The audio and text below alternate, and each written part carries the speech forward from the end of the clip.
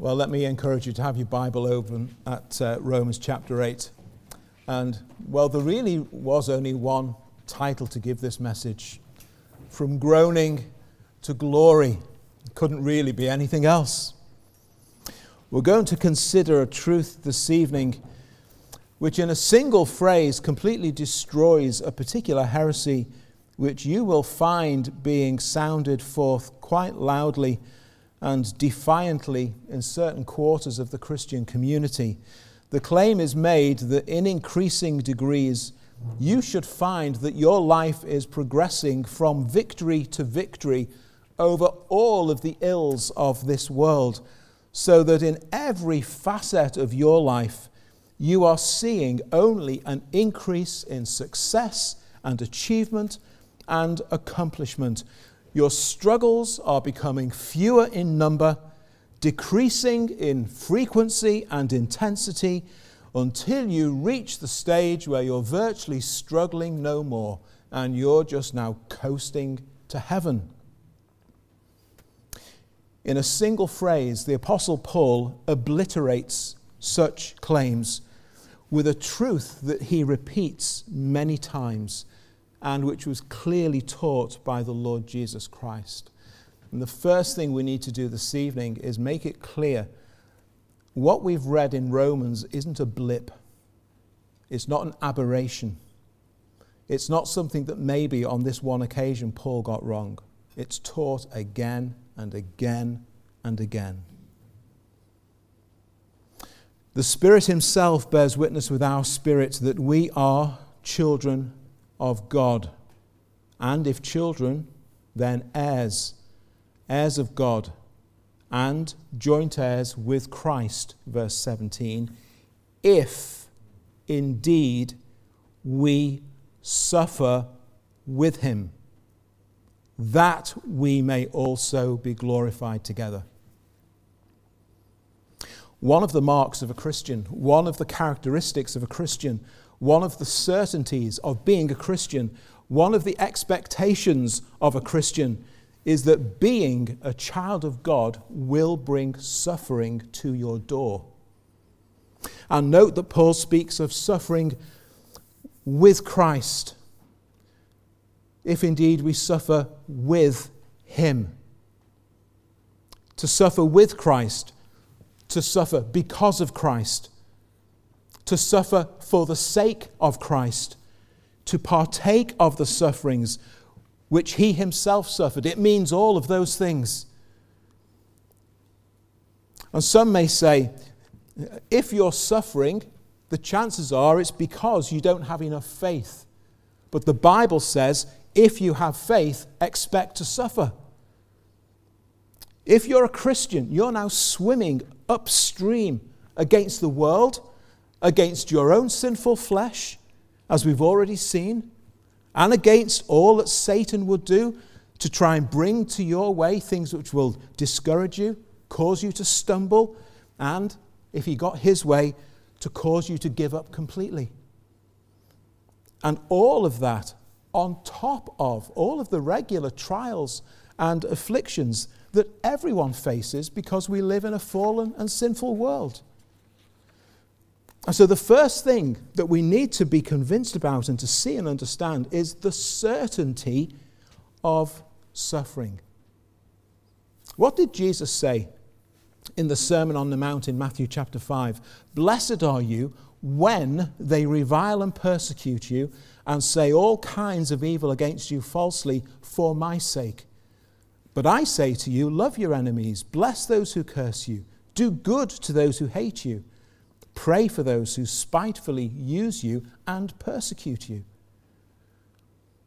In our morning series, when we get to chapter 10 of Matthew's Gospel, we'll hear Jesus say these words, Behold, I send you out as sheep in the midst of wolves. Therefore be wise as serpents and harmless as doves, but beware of men. They will deliver you up to councils. They will scourge you in their synagogues. You will be brought before governors and kings for my sake as a testimony to them and to the Gentiles. Brother will deliver up brother to death, and a father his child. Children will rise up against parents and cause them to be put to death. You will be hated by all for my name's sake. But he who endures to the end will be saved. When they persecute you in this city, flee to another. And remember this, says Jesus, a disciple is not above his teacher, nor a servant above his master. In John chapter 15, the words of Jesus again. If the world hates you, you know that it hated me before it hated you. If you were of the world would love its own. Yet because you're not of the world, but I chose you out of the world, therefore the world hates you. Remember that word I said to you. A servant is not greater than his master. If they persecuted me, they will persecute you. No wonder Jesus said, if anyone desires to come after me, let him deny himself and take up his cross daily to follow me. And Paul speaks frequently of the sufferings which he endured and which he simply accepted as part of being a Christian man and an apostle of Christ. Look ahead in Romans chapter 8, if you have it open in front of you, to verse 35. Who will separate us from the love of Christ? Shall tribulation or distress or persecution or famine, nakedness, peril, sword? It's written, for your sake we are killed all day long. We are accounted as sheep for the slaughter. Yet in all these things we are more than conquerors through him who loved us. And notice it says, in all these things. It's not in escaping from these things that Christ makes you more than a conqueror. It's not by moving on from these things. It's not by being elevated above these things that you are more than a conqueror. No, it's in these things, enduring through these things, that you are more than conquerors in Christ. Because Christ will prove his strength within you. Now, let me just show you a few more places where this is taught, because we need to be clear that this isn't just a strange little doctrine that's just tucked away to the side somewhere. This is center stage in the teaching of the apostles.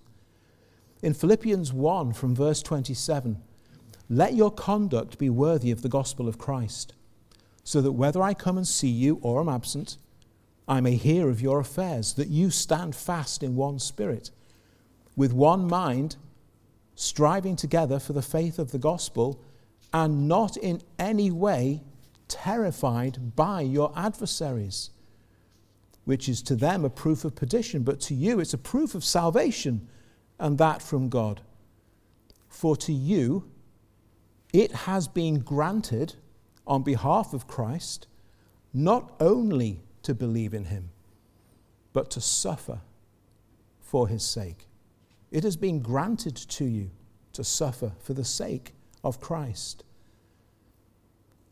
And then in chapter 3 of Philippians, what things were gained to me, these I've counted loss for Christ. And some of you know these words really well. I also count all things loss for the excellence of the knowledge of Christ Jesus, my Lord, for whom I have suffered the loss of all things.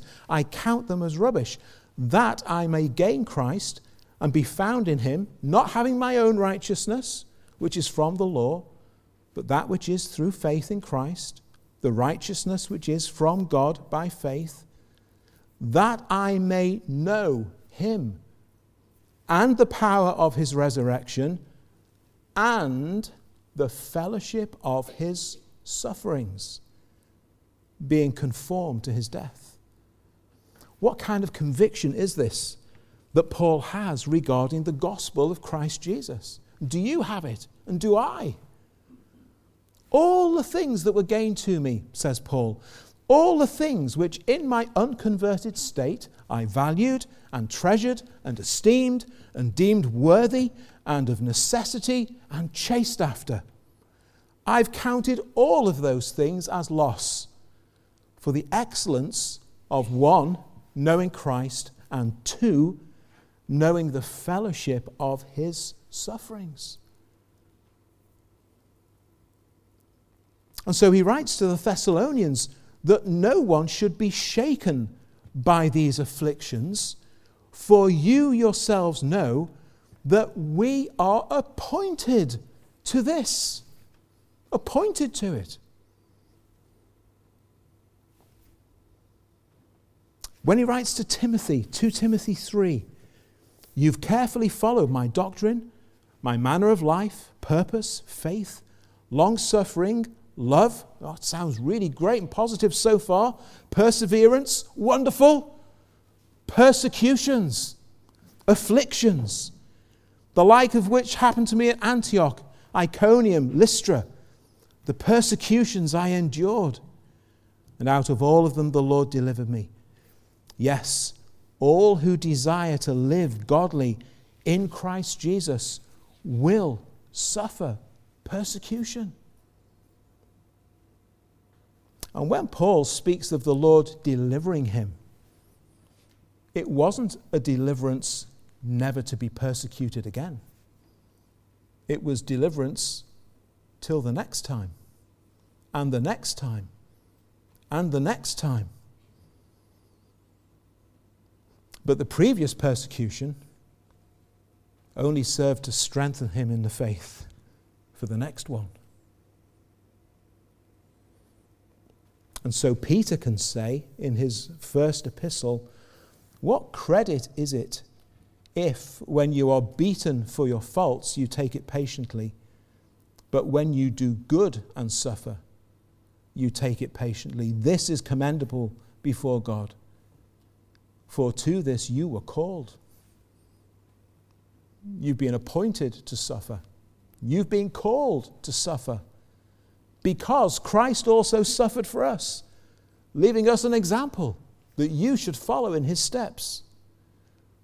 So you see this phrase in Romans 8:17, if indeed we suffer with him, if indeed you suffer with him, we can speak with confidence about that phrase, because the truth that it contains, it's repeated and it's affirmed multiple times throughout the New Testament scriptures.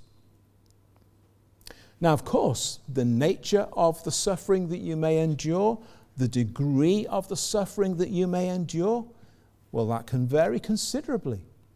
It can vary considerably for you throughout your life. It can vary considerably for this Christian compared to this Christian. But suffering for the sake of Christ is in part what makes that narrow path so difficult once you enter it through the narrow gate that Jesus talks about in the Sermon on the Mount. What you have to remember is that God works all of these things for the advancement of the gospel and for your spiritual good and growth.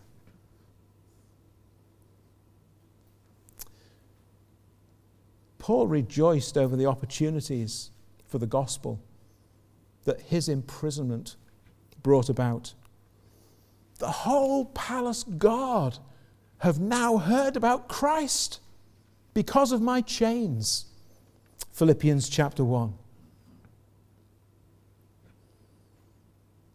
And James can write to the 12 tribes which are scattered abroad. And the reason they were scattered is because they were fleeing persecution. Greetings, my brethren, count it all joy, when you fall into various trials, knowing that the testing of your faith produces patience or endurance. Let patience have its perfect work, that you may be perfect and complete and lacking nothing. This enduring through trials is part and parcel of growing as a Christian. Peter says the same thing in the opening verses of his first epistle. And our hearts are rejoicing shortly as in Romans 8, we start reading there at verse 14, and it's all sounding so wonderful, isn't it? You're led by the Spirit of God. You're a son of God.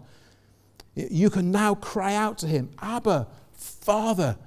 The Spirit convincing you that you're a child of God and an heir of God and a joint heir with Christ. And then there's this little phrase, if indeed you suffer with him. The certainty of suffering.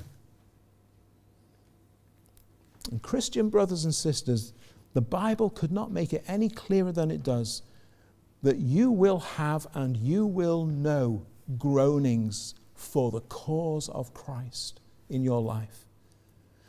But he will take you from groanings to glory. And even in the groaning, Paul and James tell us, even in the groaning, it's still possible to rejoice. Now, one very important final comment about verse 17 as it leads into verse 18. That final phrase of verse 17, that we may also be glorified together. Now, as we saw last week, this being glorified, well, we're being called to look forward to our eternal inheritance. And that inheritance is contingent upon the sinner having been saved by grace, having been born again, having believed in Christ, having received him as Saviour and Lord, and thereby having become a child of God, just as we're told in the opening chapter of John's Gospel. But this phrase, that we may also be glorified together, is not only about being an heir. It's also stated regarding our suffering with Christ. Christians are heirs of God. Christians are joint heirs with Christ, that we may also be glorified together. But we must also suffer with him, that we may also be glorified together. Because to this you are appointed. Because for this you have been called. You must keep this in view. Because, verse 18, I consider that the sufferings of this present time are not worthy to be compared with the glory that shall be revealed in us. And Paul brings us, secondly, a contrast to grasp. Really important that we understand this the way Paul had come to understand it. Let's think about it this way. Someone comes to you with a rather bizarre proposition. The proposition is this.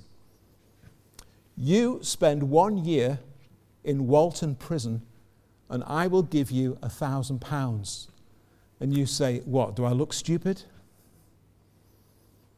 Okay.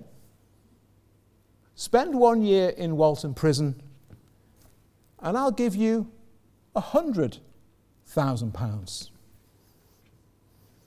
Not even close. But it's gone from do I look stupid to not even close. Okay.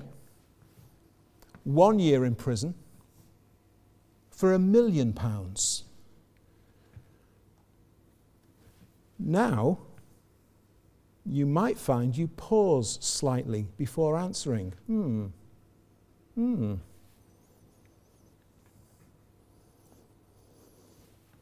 Now the odds aren't quite so crazy. But you might think, no, you're still not close. The answer's still no. Okay. 1 year in Walton Prison. £100 million is yours. What's the food like in Walton Prison?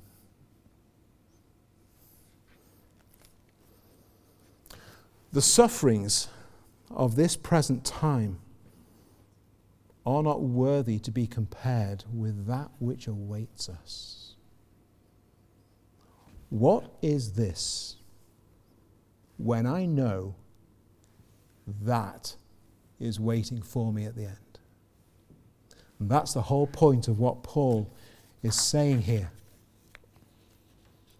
At the beginning of the book of Revelation, and again at its close, we're given a little glimpse into something about that glory. It's like Christ opens the door of heaven just a smidgen and permits us a brief glimpse in. And even that brief glimpse is breathtaking in its majesty and in its holiness. You find John trying to find the words to describe what he's seen. So much so that John says, as soon as it dawns on him who and what he is looking at, he falls down like a dead man. This was an apostle who had spent the best part of 3 years with Jesus. Spent long days and hours with him. But what's changed? Well, he'd only ever seen Christ with the glory of his deity veiled, so that physically, visibly, all that people really saw was Christ's humanity. That's all they were permitted to see. Sometimes people saw more than that. As we were reminded this morning, even the demons knew he was more than that. But his glory is veiled for the most part in his earthly ministry. 3 of the disciples got to see things a little differently on the Mount of Transfiguration. Just a glimpse. But John sees Christ now with all of his deity unveiled in heaven, on full display. He still retains all of his humanity, as we were reminded on Wednesday. But to actually see everything about the glory of Christ in his deity, just like Isaiah does when confronted with such a vision, they fall down on their faces. And the degree and the extent and the magnificence of that glory far surpasses anything that you might experience in this life. As much as any man or woman can be transformed into the likeness of Christ, you will be that man and that woman in your glorified state. As much as anyone can now live in sinless and perfect union and fellowship with God, in heaven you will. That's what Paul is thinking about when he says in 2 Corinthians chapter 4, we're hard pressed on every side, but we're not crushed. We're perplexed, but we're not in despair. We're persecuted, but we're not forsaken. We're struck down, but we're not destroyed, that the life of Jesus also may be manifested in our mortal flesh. He says this is part of our daily testimony. How you respond when afflictions come. Your children are watching you. The world is watching you when all of these trials come upon you. The Lord is watching you. And Paul continues, knowing that he who raised up the Lord Jesus will also raise us up with Jesus. Therefore, we don't lose heart.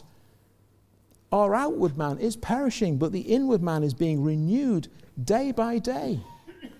And this light affliction, and have another read of 2 Corinthians chapter 11 for a reminder of what Paul is calling a light affliction. Our light affliction, which is but for a moment, is working for us a far more exceeding and eternal weight of glory. Paul can see and understand this great contrast between what now is and what will be. The greater the suffering, how much greater the glory appears. We don't look at the things which are seen. We look at the things that are not seen. The things which are seen are temporary, but the things that are not seen are eternal. So if you focus upon and gaze upon and fixate upon your sufferings and afflictions, and only occasionally glance forward and upward, well, you'll always be struggling. That needs to be switched around so that you only glance at your sufferings and your gaze and your focus is on what is yet to be. if you were in Walton Prison for a year with 100 million waiting in your bank account, you'd just spend every day thinking about the 100 million, wouldn't you? Or you wouldn't be there. How much more that which we have in Christ? How much more that eternal glory that awaits us with Christ? That's the contrast to grasp. It changed everything for Paul. It'll change everything for you. Changes everything for me. The glory to come. Because, thirdly, the groaning will give way to glory. It will.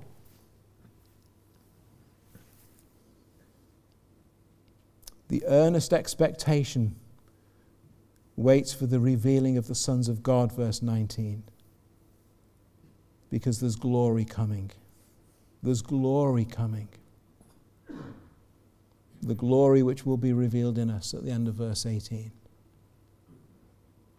Our sin, which brought about the fall, as it's recorded in Genesis chapter 3, resulted in the ruin of all of the created world. The curse God placed upon this world in Genesis 3. You can turn to it and have a look. Before he sinned, Adam didn't have to contend with weeds in his garden, but now he does.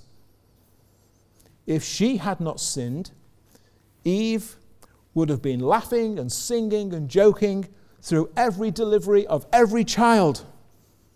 But she never did that once, because as many of you ladies know, it is agony. In a world without sin, the animal kingdom would not be divided into the hunter and the prey, and animals would not rip each other to shreds. In a world without sin, there would be no natural disasters of storm and flood and drought and fire and earthquake and tsunami and disease and all of the miseries and death that they produce. And Paul uses a literary device called personification in verses 19 through to 22.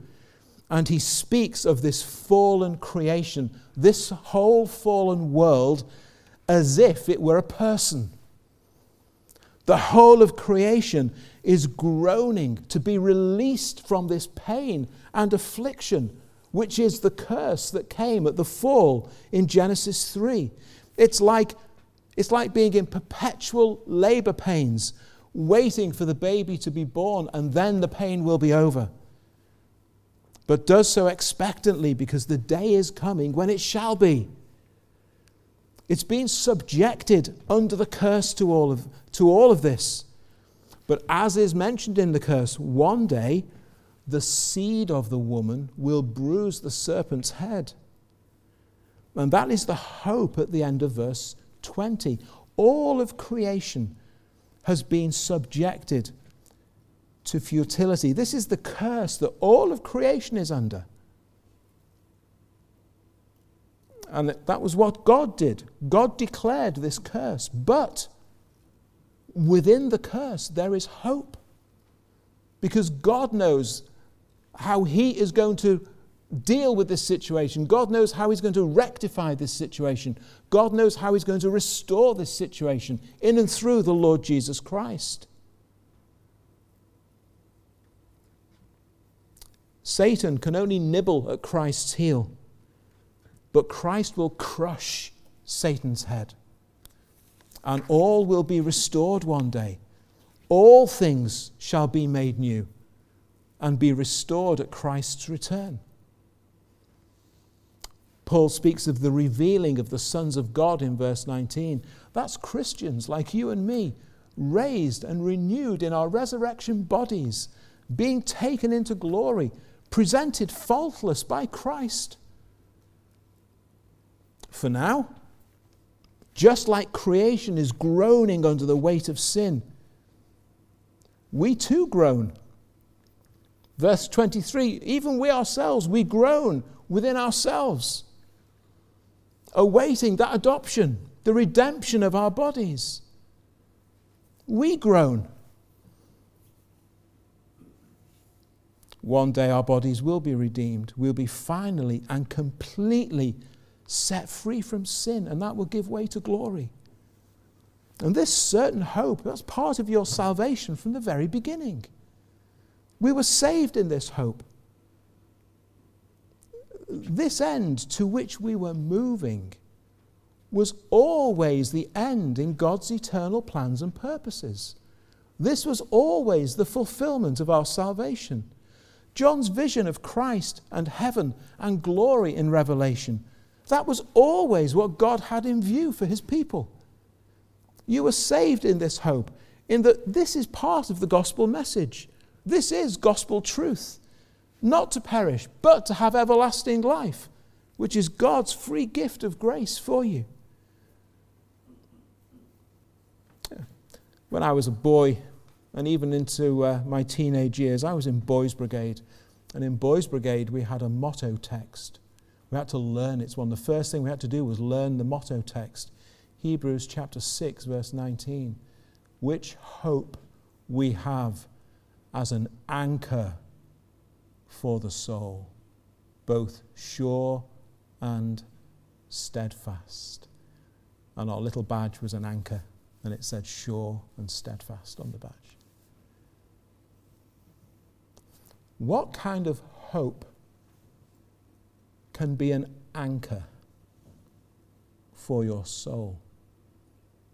Because for many people, hope sounds like something quite flimsy. Who wants a flimsy anchor?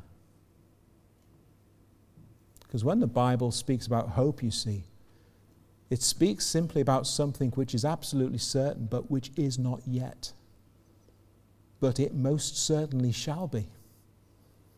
This hope, an anchor for your soul. Does your soul have an anchor?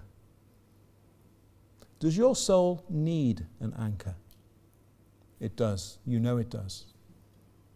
This hope in the gospel of Christ, an anchor for your soul, sure and steadfast. Now you already have the first fruits of it by the means of God's Spirit. Verse 23, the first fruits you have, all that God has already done in you, the Spirit now within you, that great sanctifying work of the Spirit within you, it's already begun. God is already working as one now justified in Christ. But everything that is yet to be, it's all assured, it's all guaranteed. And now eagerly you wait for the rest of your salvation to be brought to its completion in Christ when he comes. And so we hope for it with endurance and with eager expectation because we know it's coming. And so you press on through the trials, through the afflictions, through the persecutions. Why? Because you know that which lies ahead, which is guaranteed. And because the trials and the afflictions and the persecutions grow smaller as the size of the prize increases in your understanding. You hold something very small close to your eye and look at something really big in the distance. This little thing near your eye looks bigger than the thing in the distance. But start walking towards the mountain with the P held here. And as you start walking, the P looks a lot bigger than the mountain in the distance. But the closer you get to the mountain, the P starts to fall into its proper perspective against the mountain. And the closer you get and the more clearly you see the mountain and the size and the extent of it, this P, which seems so big, is getting smaller and smaller and smaller. And then you're stood at the foot of the mountain and you're looking up, and in your hand there's this tiny little P.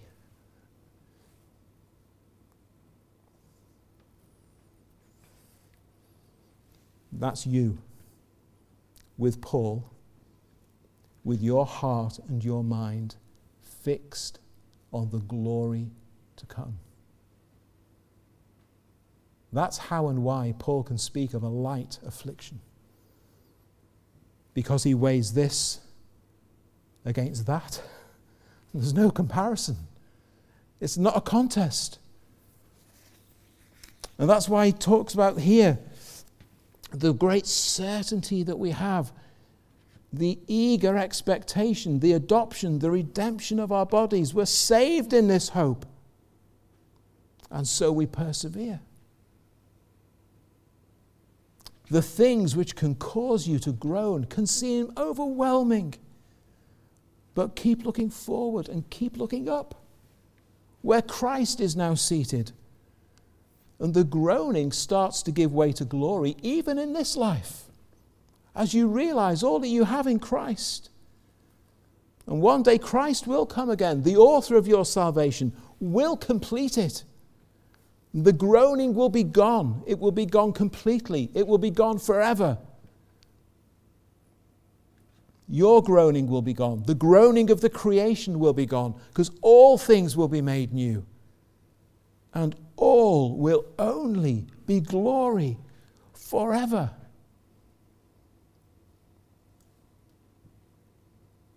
We wait in hope, but the day is coming when we shall see. The day is coming when there'll be no more need for hope, because you'll have the reality of it.